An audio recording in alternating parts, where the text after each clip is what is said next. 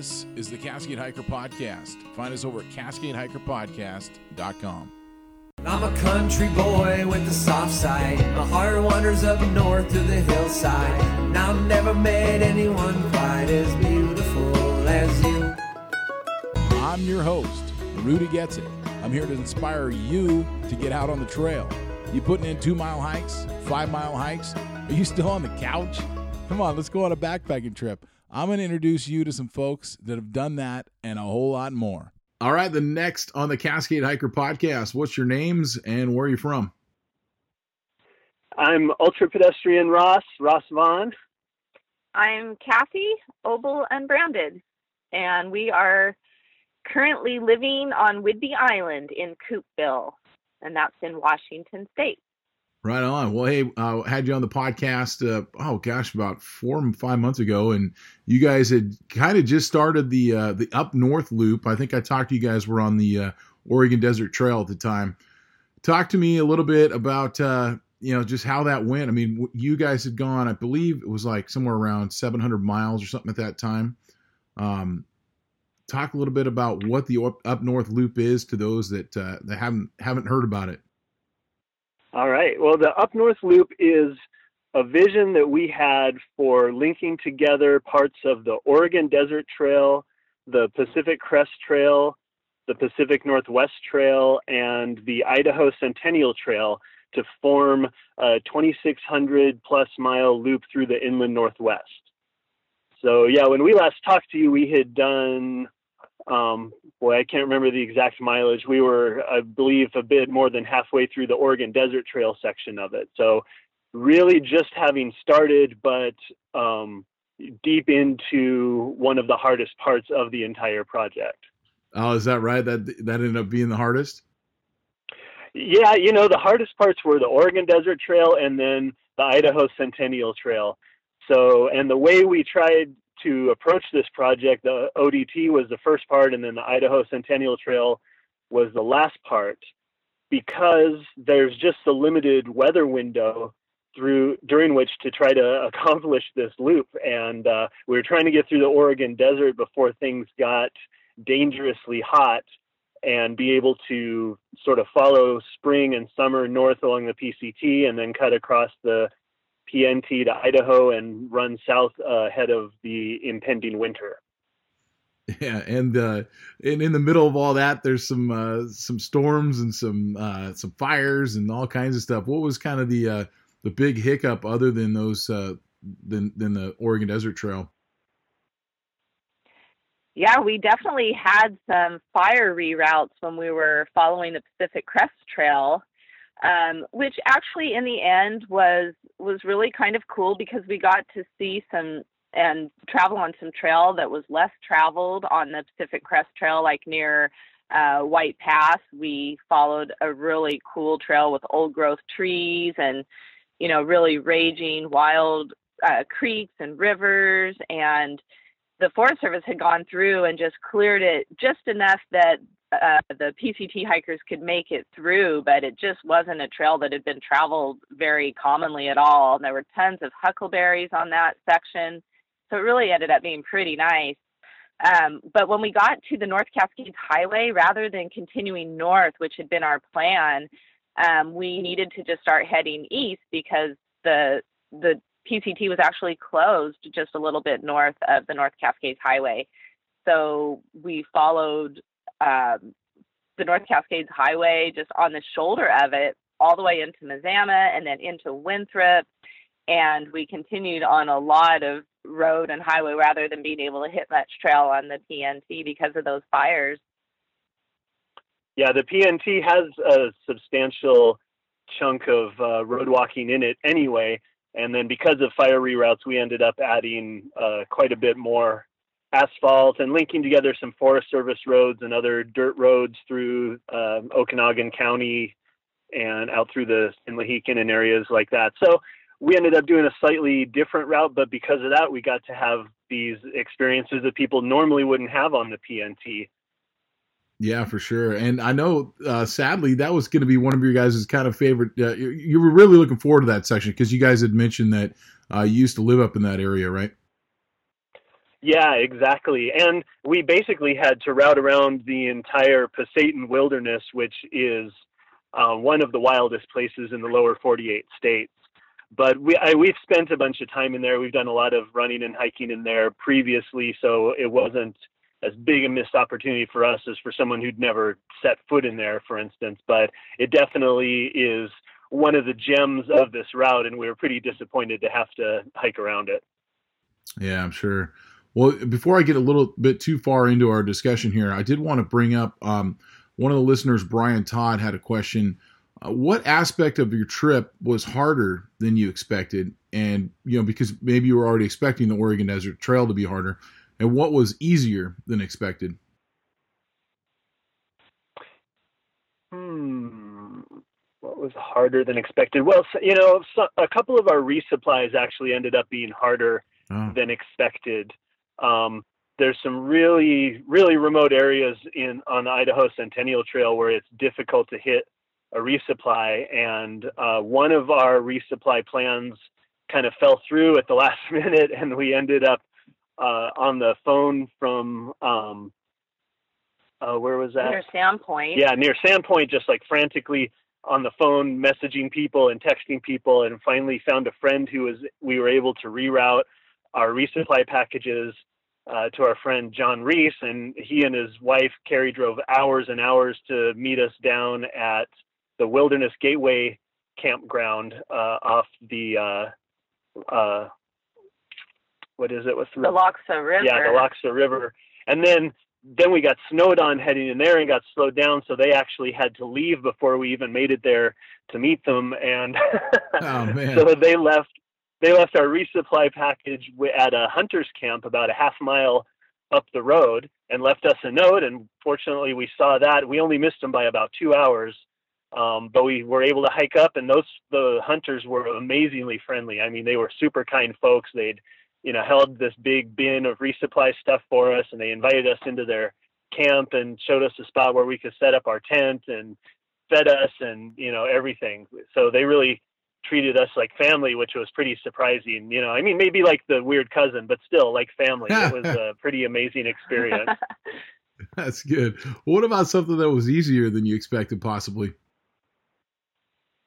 Well, I think in general, following the Pacific Crest Trail was a bit easier than I had thought ahead of time. You can really just hop on the Pacific Crest Trail and you're on single track, and you can follow trail markers or an app on your phone and really get from point A to point B pretty easily with having all the data you need along the way, where you're going to get your next water, where the big climbs are, where the descents are, where camping areas are. It's not that it's not difficult to hike on the PCT. There's a lot of climbing and you're up at elevation, and we hit it right during the really hot, humid part of the summer. So all of that was challenging, but it was definitely the easiest part to follow and the easiest place to kind of hit resupplies or get into a small town and get some fresh food and that kind of thing. Yeah, it's kind of set up there. What about It really is. Did this include the entirety of the Idaho Centennial Trail? I can't remember. No, it didn't include the entirety of any of the trails involved. But it was going to, the plan was for it to include the majority of the Idaho Centennial Trail, but we would be connecting to it a little south of the northern terminus, and we left it a little north of the southern terminus. So we missed the tail ends of the Idaho Centennial Trail, even in our planned route. And then because of weather conditions and some resupply problems, we ended up having to route around a good sized chunk near the southern or the middle of it. Oh, gotcha. Yeah. Looking at the map, it just looks like it really does touch some beautiful area in there. And I would assume that, I guess the only reason I say this is because the PCT, the ODT, and the PNT seem to have a lot of social media presence or, maybe just media in general about it. But I just don't really hear about the Idaho Centennial very often. Did you find a lot of people out there? No, we didn't. You don't hear a lot about the Idaho Centennial Trail. There just isn't a lot of buzz going about it, but I mean, there's going to be now, because Idaho is just fabulous. I mean, it's insane. Idaho is amazing to us that it's not widely known as a world-class hiking destination. There is so much adventure to be had there, and so much amazing ground to touch, that I just can't believe it's not one of the more talked about states as a long distance backpacking destination. But we only even know of, I think, 2 other hikers that were on, or maybe 3 that were even on the Idaho Centennial Trail this year. And we didn't see another backpacker or hiker at all. We saw a couple of trail runners, and we saw lots of hunters, but that was it. Yeah, we had been in touch with Clay Jacobson, who works with the Idaho Trails Association and really is the main guy for the Idaho Centennial Trail. He's the contact person and manages the website. And he had been following our trip through Facebook and Instagram and could see that we were nearing the area in Idaho where he lives. And so he contacted us and said, "Hey, you're going to be hiking right near my house. I'd love to meet up with you guys." And so sometime in the middle of the night, we were hiking along an abandoned railroad tracks. We saw his headlights from his truck down, this old road down below. And we called down to him, "Clay?" And he said, "Yeah." Like, "Okay, cool. This is it." And he took us up to his really cool cabin out in some remote area. We drove, maybe 8 to 10 miles to get to his place, and he had pizza for us, and it was just super nice. We all went out to breakfast the next morning, and then he returned us to that random spot, railroad tracks again, for us to continue the next day. So we were able to talk with him quite a bit about the plans for the Idaho Centennial Trail and the work that he's doing now. They've got some great volunteer opportunities where you pay a pretty minimal fee, and they feed you for a week's time, and you work, on trail maintenance out along the trail. But yeah, a lot of it was following BLM 2 tracks, bushwhacking, finding our way, just finding our own way. There's not really a lot of trail that you follow. There's some gorgeous trail up in the northern part of Idaho along the Upper Priest Lake area, with some really ancient cedar forests, and we heard elk bugling in that remote region, and that was super special. And we did follow some trails through the Selkirk, but yeah, from that point on, there wasn't a lot of following trail. We saw beautiful country, and we were on Forest Service Road and that kind of thing, but not necessarily connecting single track like you do along the PCT. Six Moon Designs picked up a lunar solo tent. Really excited about this. I want you guys to go over to sixmoondesigns.com. That's all one word, of course, Six Moon Designs. So there's an S on the end there, .com. I picked up the lunar solo, $200. It's only 26 ounces listed on their website there. I'm excited about this. I fit no problem in this thing. I've always been kind of weary of solo type tents because I'm a big hiker. I'm 6'4", very wide, and there's plenty of room. I could easily squeeze one of my kids in there with me, and the vestibule is huge too. If if you hike with a dog and you've got a pad for the dog, whatever, it could easily sleep under this vestibule with your pack and everything out there, boots or whatever you got going on. Anyway, yeah, so don't worry about that. It's also, I've always been a little weary of single wall tents, but this has, sort of the mesh, the mosquito netting, about 6 inches, and then 6 inches of a bathtub floor as well with a bottom. So it's sort of like a tarp, but it sets up as one tent. Anyway, go over there. There's plenty of videos and stuff on the website, sixmoondesigns.com. So you mentioned you ran into some hunters and you hear some elk and stuff. Was there a point where you guys were like, "Oh man, we better get some orange on," or anything? Get your safety vest on or something.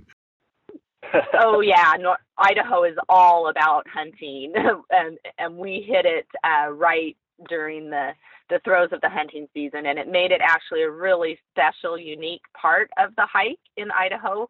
We met hunters along the way that had a moose in the back of their truck, and we had great interactions with them. We were along the St. Joe River at that time, both on the shoulder of the road and then finally hitting some really gorgeous single track.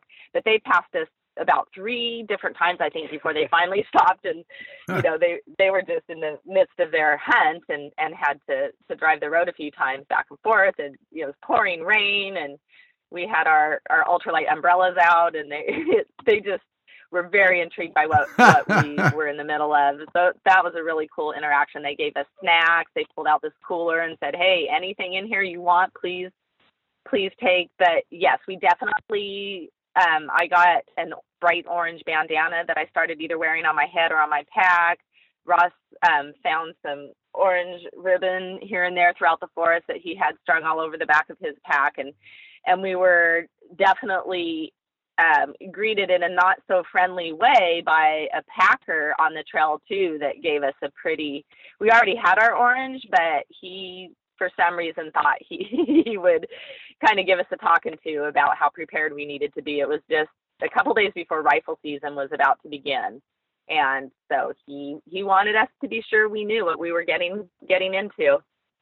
Well, that's good. Yeah. And, I really like the way that you brought that up.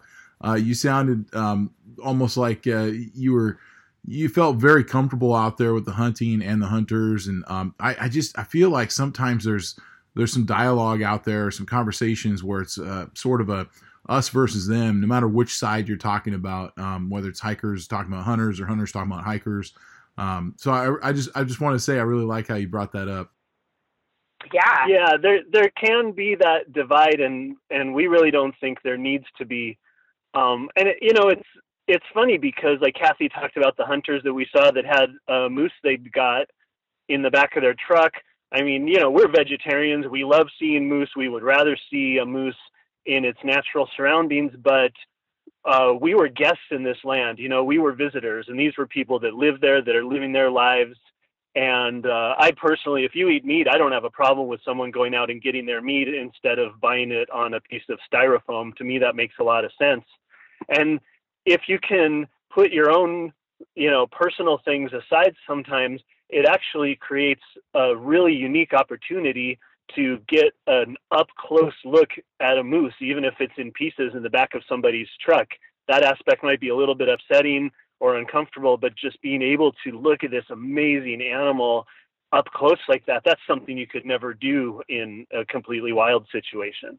And over again, by being as friendly and respectful as we could be with these hunters, they were friendly and respectful back to us, and we were able to talk to them about long distance hiking, and they were able to tell us about some of the amazing things that they do in order to do what they're doing out in the woods. And we just went in with trying to be humble and open-minded about it, and to learn from the people that actually inhabit this amazing place we were walking through.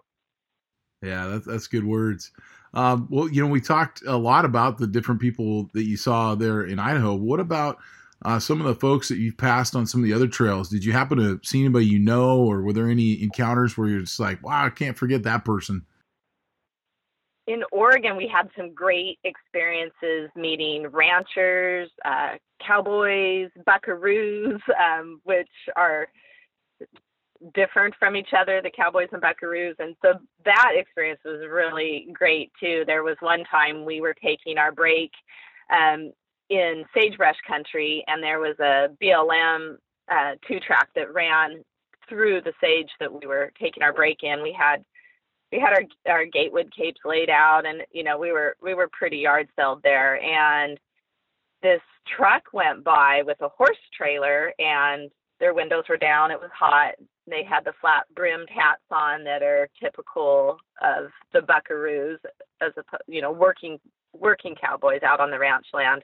And it was what was going on with was it branding season? Something was going on where they were doing a lot of cattle drives. There was a lot of work happening on the ranch lands, and these guys just took a double take when they slowly were going by us.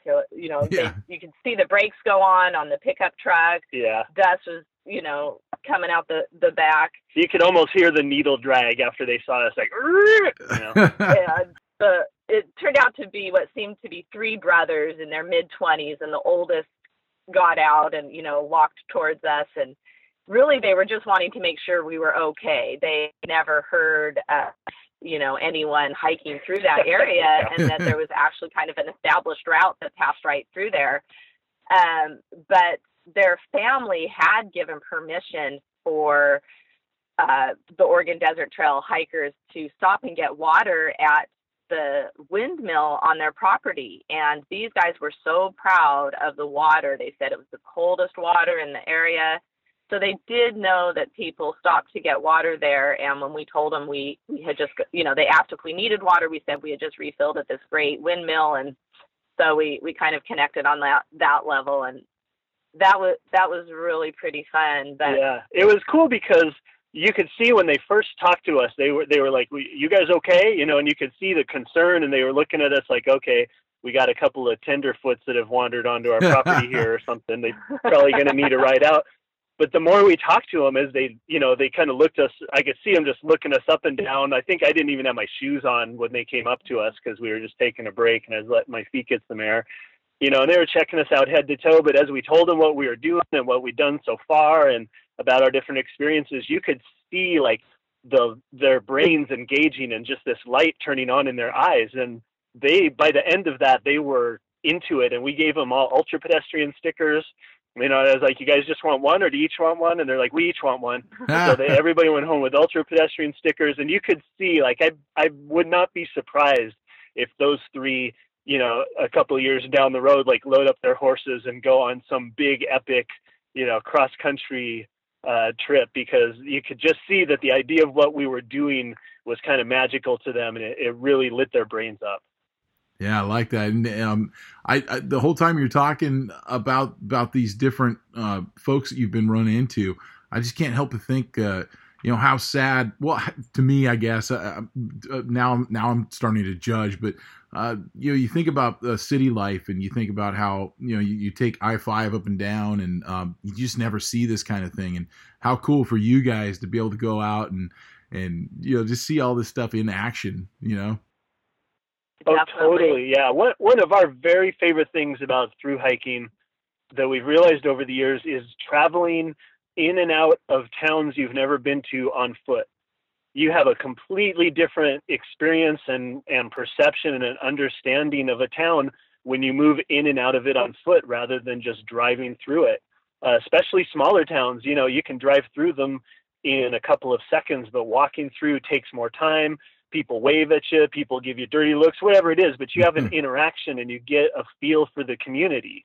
And sometimes you get to talk to people, and once they realize that you're not homeless, they take an interest in what you're doing. And it's just amazing to connect with all these little small town folks across all these different states that we got to walk through.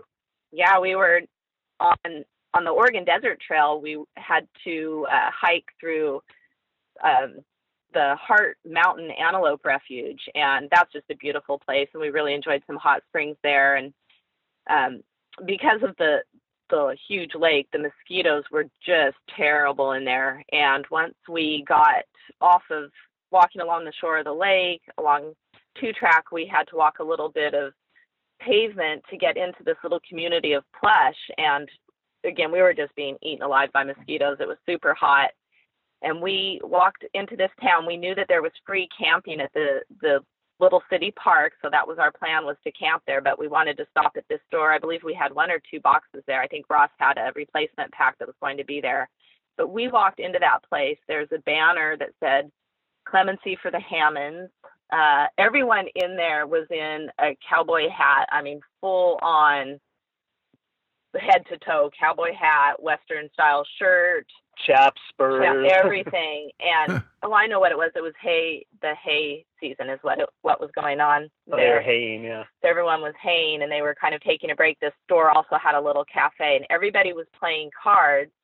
There's no Wi-Fi there, and it was pretty down to earth and old fashioned, and everyone was just They were all playing card games with each other. But when we walked through that door, you could have heard a pin drop. Everybody stopped and stared at us and probably smelled us and who knows what else. But it was, you know, and it was similar when walking into that hunting camp when we came down out of the mountains, all bedraggled and super cold and had been been sleeping in the snow for a couple nights.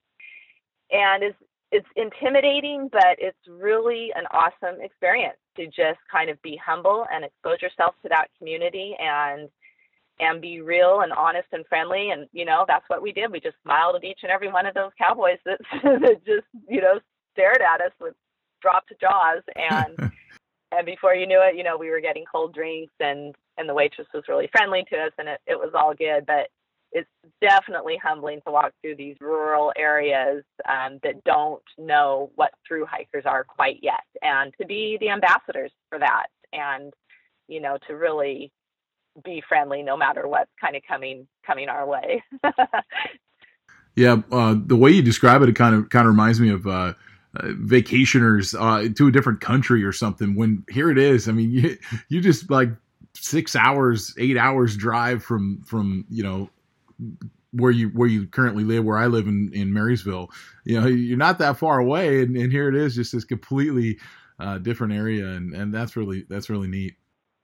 Yeah, it's amazing. It's really neat to see how people live, and just to walk into these towns, and even the bigger towns, like walking into Bend down in Oregon, and into the outskirts of Boise when we were in Idaho. Just to walk into the bigger cities is really pretty interesting too. Yeah, and can you talk about some of those smaller towns that you saw?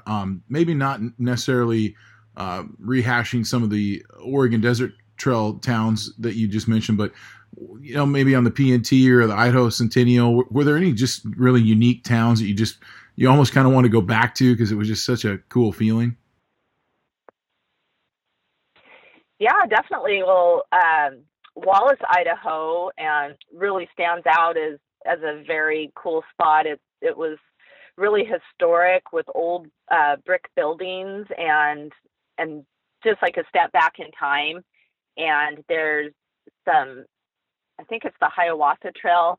There's the Trail of the Coeur d'Alene. Yeah, and the Trail of the Coeur d'Alene form this nice loop. That's definitely a place we'd like to return to. And just, it was pouring rain the whole time we were there, so we kind of stayed holed up in a motel room, but we'd like to walk around Wallace quite a bit more. There's also some history of a forest fire that swept through there, I think in 1910, and the Pulaski, a real common trail tool, fire tool, was named after one of the rangers, Pulaski, who ended up being able to save a crew of firefighters by hiding them out in a mine.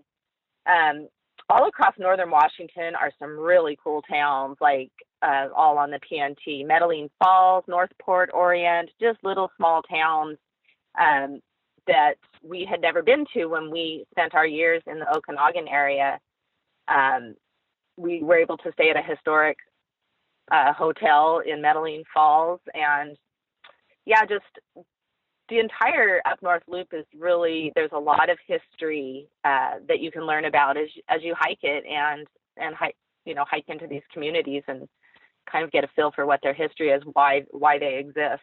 Yeah. And then in Idaho, after we hit Wilderness Gateway, at that point we were supposed to continue south, pretty much due south into the Selway Bitterroot and then the Frank Church River of No Return wildernesses. And at that point, we had trouble getting our resupply. We did get it, but we weren't able to get some other gear that we were needing for the impending winter conditions. And Kathy was having a little bit of trouble getting some of her diabetic supplies. And so unfortunately, the Selway Bitterroot and the Frank Church River of No Return together formed the largest contiguous block of wilderness in the lower 48. And that was actually one of the big things that we were looking forward to getting into. And unfortunately, due to all these circumstances and how late we were in the year, we made the disappointingly responsible decision of not heading into that, because there's very few plan Bs out there. There's very few ways to get out in an emergency, to get help, anything like that. And so, yeah, we made what was probably a prudent decision, but one that I'm still kind of unhappy with at this point. But it's what we needed to do. And because of that, we ended up just improvising a route, linking together roads and highway shoulders and about 50 miles of abandoned railroad track. So we were just completely off the ICT in a place where people just don't walk. And so we hit all these fun and interesting little Idaho towns like Kuski, which is where those hunters that were so kind to us were from. So they had actually like even hauled some of our extra gear into Kuski for us, like our bear containers that we didn't need anymore. And so we picked them up back there and shipped them home. Then Grangeville and McCall, just all these little Idaho towns that you would have really no reason to go to, unless you knew somebody there or were working or something. But they're really cool little towns in beautiful places. And one of the most extraordinary was that we ended up at Bergdorf Hot Springs. And Bergdorf Hot Springs is, there's a 100-mile race that's run from there that was started a few years ago, the I'm Tough race that we'd heard of. And we didn't even realize until we got there that was the spot. So we get to this hot springs and we got a little cabin for the night, and something was going on where they weren't actually taking reservations or letting other people be there. So there's a set of hot springs where after they closed for the night, we were the only people there, like a swimming pool size hot spring that we got to just float around in all night long. It was really amazing. Yeah, that was definitely one of our most special stops along the way. And yeah, when we were in Kuski, the hunters that we had met at the big camp that were holding our resupply box had told us that if we made it into Kuski, one of the hunters, the one who had gotten a bull elk and had been hiking it out, over a several day period, he said, if you make it into Kuski, my mom owns the Kuski Cafe and I will buy you breakfast. And so sure enough, we got into Kuski, we went into the cafe, and his mom, knew to expect us, and it was pretty cool. She came and introduced herself, and we got a free breakfast there. And yeah, that was great. That was the town of Kuski is on reservation land, and it was just a neat experience being there. Wow. Yeah, that's a whole nother aspect to it too that I didn't think about, was reservations. And when you brought up the town of Wallace, I'm glad you mentioned that, because I've been wanting to go to that area, because I read the book The Big Burn, and that's where they describe a lot of that with the Pulaski and the fire from 1910, and how neat to be able to experience that area and read instead of reading the book, read the placards and stuff and see where it actually was. So that's pretty cool. Yeah, it was great. I can't talk enough about Waymark Gear Company. Seriously. My daughters still have their packs. We gave away a pack on the show, and I recently met Mark down at PCT Days over the summer. And I just want to say, on their website, really easy to find, waymarkgearco.com. Check out their two types of packs. You've got the through, the 38 to 42 liter packs, and then the light 50 liter packs. So the throughs are at $210 where they start. And then the 50 liter packs, the kind of the Cadillac of the frameless packs, they start at $260. So go over, check it out. There's all kinds of colors to pick from. This is just a quick little ad here to support the show. At least go over there and follow him on Instagram, Waymark Gear Company, and tell him the Cascade Hiker Podcast sent you. One thing I wanted to dive in was water. I understand that the Oregon Desert Trail kind of has its own water issues, but what about like the Idaho Centennial, the PNT? Was there any stretches where water was hard to find, or how was that? Yeah, on the PNT, no, everything was good in there. For us anyway. I mean, we've done a lot of hiking in the Southwest on the Arizona Trail and Grand Enchantment Trail, so we're used to long water hauls and sketchy water sources. So we may not be as finicky as some people are. So for us, 15 miles isn't that bad in between reliable water sources. But there were a couple places like along the state line ridge, way up high in Idaho, where there was no water, and I was looking at the topo map, trying to figure out where we could get some, to see if I could bushwhack down to where I thought there might be little ponds or creeks. And it was hunting season, so we had hunters that had been passing us the whole time we were walking, and some of them had seen us 2 or 3 times. And I stopped into one of their camps just to get some water beta and ask them if they'd seen, if some of the creeks that I could see on the topo map were running, or if they figured I could get down to a particular pond. And they ended up just offering to fill our water bottles for us, because they had huge 5-gallon containers of water. And so that was kind of how water played out. But there's definitely a couple of pretty long stretches, specifically along the state line ridge, which is this high ridge that runs, right along the state line between Idaho and Montana, where you definitely have to stay on top of your water and do some big water hauls in order to make it to the next source. Gotcha. And what about as far as direction, or maybe possibly, I guess it's a loop. So the flip flop concept, I don't know if that works, but if you guys were to go back and do this again next year, having been able to complete it and get around some sort of a loop here, how would you suggest it to other people? Yeah, we've talked about this a lot. We have, yeah. Right now, my thought is that the best chances for success would be to do it differently. We started outside Boise, basically in Hammett, Idaho, and we headed clockwise. So we went west across the Oregon Desert first. That part makes sense, but I think we would either start in Bend, or maybe even a little bit east of Bend, and head east, go counterclockwise, and start, in May, as early in May as you can reasonably, and do the Oregon Desert section first, like we did, but then do the Idaho Centennial Trail section second, and get that done, maybe midsummer, and then be kind of moving across the PNT throughout summer and into early fall, and run ahead of winter south on the PCT. I think that is the best chance for success, and would give you the most ability to stay on the purest version of the up north loop line. Now, are you speaking mainly because of fire or weather, or also would the water be better that way? I don't know that the water would be really different. I mean, we'd be doing the ODT in about the same time, so it would be the same. And on the ICT, the water is either abundant or there isn't water. There's not a lot of in between. So the parts where there's abundant water, it would still be abundant.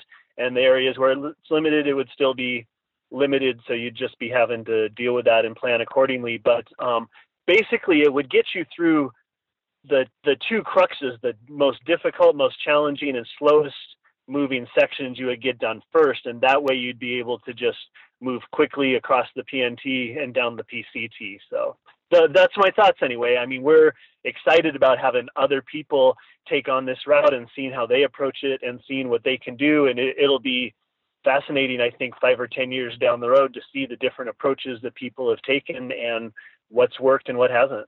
Well, that was going to be one of my questions. And since you kind of threw this out there into the internet, and I know I had it on my episode and stuff, have you guys been contacted by anybody that's curious about doing this possibly next year? Boy, nobody has contacted us yet specifically, with a goal or aspiration of doing it. Although we did meet a couple people on the trail when we were doing it, a couple of people on the PCT that knew exactly what we were talking about and were like, oh, I'd seen that. I was hoping to do that. So, we weren't the only people to have the idea. We were just the ones who prioritized it and got out and made a go on it, and were able to send at least a version of the line. So I know that there's other people that are thinking about it, and especially with word getting out, that it's going to light up some people's mental circuitry and capture their imagination. Yeah, I think someone will really want to try to hike the loop, sticking to, the kind of purest route that Ross has mentioned, and following the ICT more directly, and, really, possibly being able to get through the PNT and the PCT before, fires really take them off course. Yeah, for sure. Yeah, I'd love to see that. No, it would be cool. And the only reason why I would say they might want to contact you guys is because, well, you've done it, and who better to talk to, right? Yeah, we can definitely give a lot of help and help prevent reinventing the wheel. We can give a lot of information. We'd be more than happy to. We love that idea.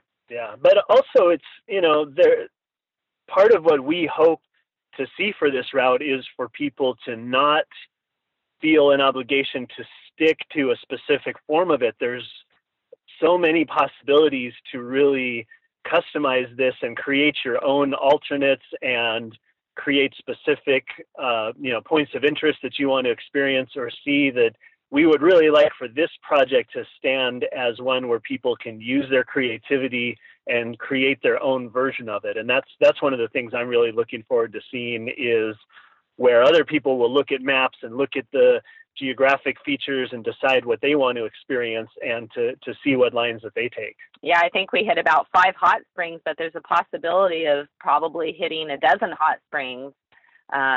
For example, is one focus that someone could take on would be, I want to hike this loop and I want to, be sure and go to every hot spring that's possible along it by, either hitchhiking a little bit off the trail or just hiking off the main route to get to it. But there were, a lot more possibilities for hot springs. So yeah, it's pretty exciting. Yeah, I can't even imagine how much fun this was for you guys, and probably a little grueling at times too. I mean, nobody wants to have to walk on the roads as much as you did and everything, but man, you guys completed the loop, so that's congratulations to you guys. Yeah, thank you so much. Thank you. Yeah, we figure we probably did about 250 miles of actual asphalt walking. Which is a lot, but even there were some scary sections. I got some GoPro footage of like big logging trucks and stuff blasting past us, which are pretty crazy seeming. But even then, if I ask myself, where would I rather be? Would I rather be like risking my life hopping over guardrails to get out of the way of logging trucks, or would I rather be sitting in a cubicle? I think the answer is pretty obvious. Give me the logging trucks. That's cool. Well, I have a lost episode that I apologize, hadn't gotten out yet, but I will be releasing that. And so I wanted to bring that up right now, kind of as a question. So you have the book 98 Days of Wind, and we did an episode with it, and I'm actually going to get this one out right before that. But can you kind of plug the book a little bit? Yeah, 98 Days of Wind is the account documenting our attempt to be the first people to yo-yo the Grand Enchantment Trail, which is a route designed by Blister Free that runs roughly east and west between Phoenix and Albuquerque. Yeah, Phoenix, Arizona, and Albuquerque, New Mexico.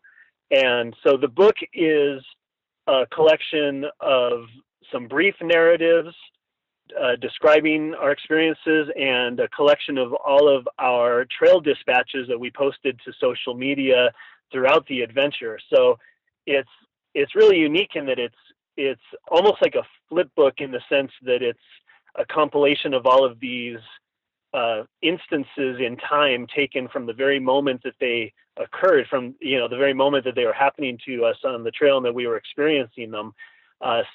Lined out in order so that you can have our firsthand experience of it, rather than a filtered and processed recollection of what it was like. It's just those trail dispatches captured in the moment. Yeah, I thought it was a really cool book. I really like the way you guys laid it out. And I guess my question on that then would be, were there enough instances on this to turn this into some sort of a book as well? Yeah, and we definitely are doing that. We are going to write a book about the Up North Loop. It'll be a different format. I really liked how that came out for 98 Days of Wind, but it's not necessarily going to be our go-to format for every book. And the book about the Up North Loop is going to be a more straight combination narrative, trail journal, travel journal, and route description as well. Yeah, I really like to keep a journal while I'm on these long through hikes. So I've filled out 2 notebooks in completion with journal entries so that we have a lot of information to go back on, and we can use our social media posts to help us tell our story. But it will be, like Ross was saying, in a different format this time, and maybe not self-published this time as well. We might be able to actually have some publishing help. Oh, absolutely. What about next? Is there a next on mind, or without maybe spilling too much? I know this one you guys kind of seems like you just kind of blasted out right when you were leaving almost, or that's at least the way I caught it. But is there something on the precipice here? We're definitely still scheming on what the next big thing will be. One thing we know we want to do for sure is get back to the Frank Church Selway Bitterroot Wilderness, and there's a loop that we can hike that will include the alternate routes on the ICT. Some bits that we already hit that we see about a 600-mile loop that we can do in there. And I don't know, we've tossed around the idea of rehiking the whole thing again. A lot of it just has to do with how some other things in our life play out as well. So so that's our only kind of biggest project we have planned for 2019 is a 600-mile loop through the Frank Church River of No Return, Selway Bitterroot Wilderness. And there were a bunch of small projects. So we've just got a ton of things that we want to do, and it's a matter of having enough days on the planet to do them. So for 2019, we're not planning a 2,600-mile project. Gotcha. Well, it's ultrapedestrian.com. And then what are your guys' social media handles? For Instagram, it's @ultrapedestrian. And if you just Google ultrapedestrian, you'll find all of those. We've got a Team Ultrapedestrian page and an ultrapedestrian.com page on Facebook. Both of those have links to our personal profiles where you can follow us as well. And then on YouTube, it's youtube.com/ultrapedestrian channel. And we have an amazing amount of GoPro footage that we filmed. We were originally doing vlogs from the trail, but we just had so many technical issues and limited connections to the grid and resupply that we were only able to do a few of those from the trail. So we've got a whole backlog of those that we're going to be releasing, as well as a larger video project about the entire loop. And then I've got a video project with my friend Joel Beleza about the Drakensberg Grand Traverse that I did a couple of years ago, or last year, in South Africa and Lesotho. That's going to be released very soon here, the very beginning of 2019. Yeah, well, I would say to all the listeners, if you're into hiking at all, they should definitely be following you guys, because you guys are a lot of fun to read and see your pictures and things. And I think that's one of the things that there's a few people out there that I really like to follow for the pictures alone. But you guys, I just love the way you guys talk and put it out there to people. So awesome, thanks, Rudy. Yeah, thank you very much. Try to be that way. We try to be honest and just share what's happening. That's good. Well, hey guys, thanks so much for coming on the Cascade Hiker podcast. Thank you. Hey, Merry Christmas. Yeah, thanks for having us, Rudy. Happy holidays to you and yours. Yes. All right, guys. Thanks a lot. All right, that's the show. Thanks so much for tuning in. Don't forget to join the Patreon page. Find me at patreon.com/Cascade Hiker Podcast. Also, hit me up with an email, rudy@CascadeHikerPodcast.com. Find me on Facebook. My Facebook page is Cascade Hiker Podcast. Twitter, find me at @in_Cascade Hiking. And I'm Cascade Hiker Podcast on Instagram. Thanks, Whiskey Fever, for letting me use this track here, Tall Grass, off their album Gonna Wake Up This Whole Town. Go find them at ReverbNation.com/Whiskey Fever. Hey, see you next week. You were sweet like honey on a heartbeat. You were fine like wine in the sunshine. I could feel you coming on strong. Could never be wrong, could never be wrong. I see her laying down in the tall grass, playing mandolin in a white dress. I come running when I hear that song. It could never be wrong, it could never be wrong. Where you wanna run, baby, I'll run too. I I would leave this world for a beautiful girl if I could just